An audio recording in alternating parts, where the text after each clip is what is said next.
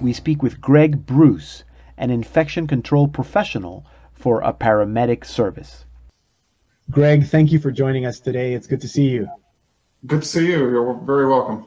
So you're an infection control professional. How did you end up graduating from paramedic to infection control professional? Well, it was a pretty direct response to my SARS experience in 2003. I was one of the paramedics in Toronto that had SARS, and I learned about infection control to regain control of my environment, basically, and it's gone from there. Maybe just quickly, because I don't know anybody who got SARS. How bad was it? I was pretty sick enough. I was sick enough to be in the intensive care unit and worried about my survival for sure. Wow. So that made you want to learn more about infections in general? Yeah, there was a lot of things that weren't available to me as a paramedic during SARS, a lot of knowledge gaps that could have prevented the SARS experience for me and prevented me from getting SARS. And I knew there was a way to close those gaps, and that's where infection control came in. Right. Now, you were a paramedic at the time. You're still a paramedic, but you work for the County of Simcoe Paramedic Services as an infection control professional. What, under normal circumstances, what does your job entail?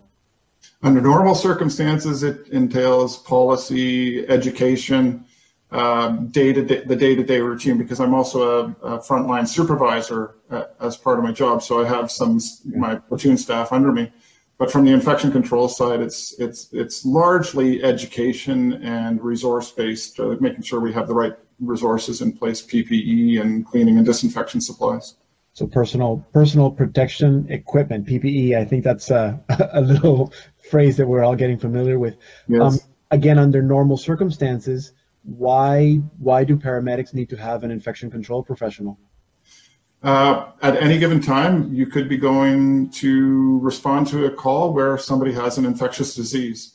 There's a lot of different things out there before we even talk about COVID, from meningitis to bloodborne disease to influenza. And the paramedic needs to be safe. Okay. How many paramedics do you have under your care? There is about 350, give or take a few, with the County of Simcoe. Okay, so in the last 2 months, how has your job changed?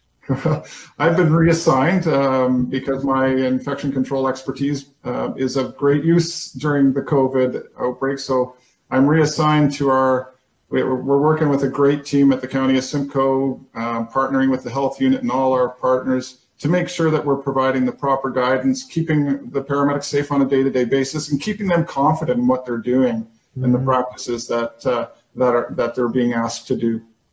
Yeah, you'd think that a lot of the calls are COVID related, but I would assume that that's not the case, that probably you're still getting the same number of calls that you would normally get. Is that true?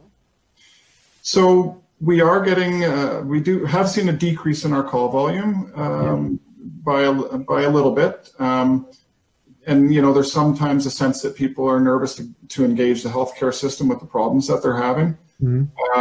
But we are seeing a lot of people who fail COVID screening. So they may have some symptoms that are indicative of COVID, but they don't end up having COVID in the long run. Right. So we've definitely transported some patients with COVID, but the majority of our transports are non-COVID. Right. Now, what is it important for people to know, or what would you like people to know about the job of first responders during this time that would maybe make them feel more comfortable making that call or not making the call if they don't need to?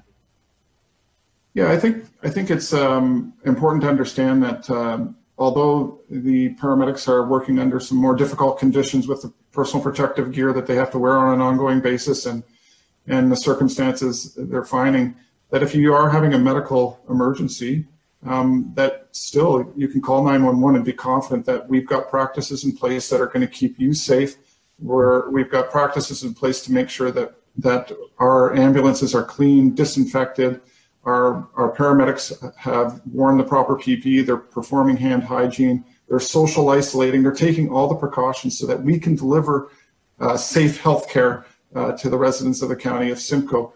So we encourage you that if if you're having a medical emergency, you're having chest pain, you can't breathe, you're having signs and symptoms of stroke, don't put it off. Don't ignore it because you're afraid of the healthcare system.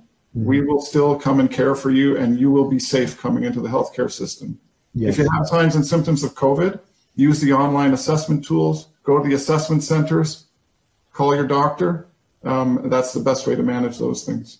Right. And of course, you mentioned the county of Simcoe, but I would say that applies to every region all across the country. The paramedics are there. They're doing everything that they need to do to keep their staff safe, but also to keep you safe. Greg, I can imagine that this is super stressful for you, especially at this time. It's a stressful job. You're a man of faith. That's how I know you. What keeps you going? What gives you hope during this time? Well, it's a little interesting. I stumbled upon the Litany of Trust at the front of Holy Martyrs back when we still could go in for adoration, and it's always been something that I've kind of been. It's been a personal struggle for me. I like to be in control of things. That's my job, right? So I've been really turning over trust. I've been asking to that trust in the skill that I've been blessed with, that I make, and trust that I can make the right decisions. It's always, God's always at my side. I don't think I do this alone. Mm-hmm. Mm-hmm. I guess you must be missing Eucharistic adoration. Oh yeah, absolutely. It's something that I think everybody in our community is missing. Mm-hmm. Absolutely, the Eucharist. That doesn't mean that Christ is not present. He's still present, even though it might be harder to see him. Absolutely. Yeah. Greg, well, thank you for sharing a little bit of what you do with us today. It's certainly given me a little reassurance that the paramedics know what they're doing because they're under your care. And I hope it does the same for our viewers. Well, I'm glad to have had this opportunity, and I hope that we can all get through this safely, and there will be an end in sight. Yes. Thank you, Greg. Take care. You're welcome. That was a conversation I had with Greg Bruce, who is an infection control professional for the paramedic services of the county of Simcoe, which is just north of Toronto. To listen to this conversation again, or for the rest of the Salt and Light Hour, or to watch them as part of our series Hope from Home, go to saltandlighttv.org.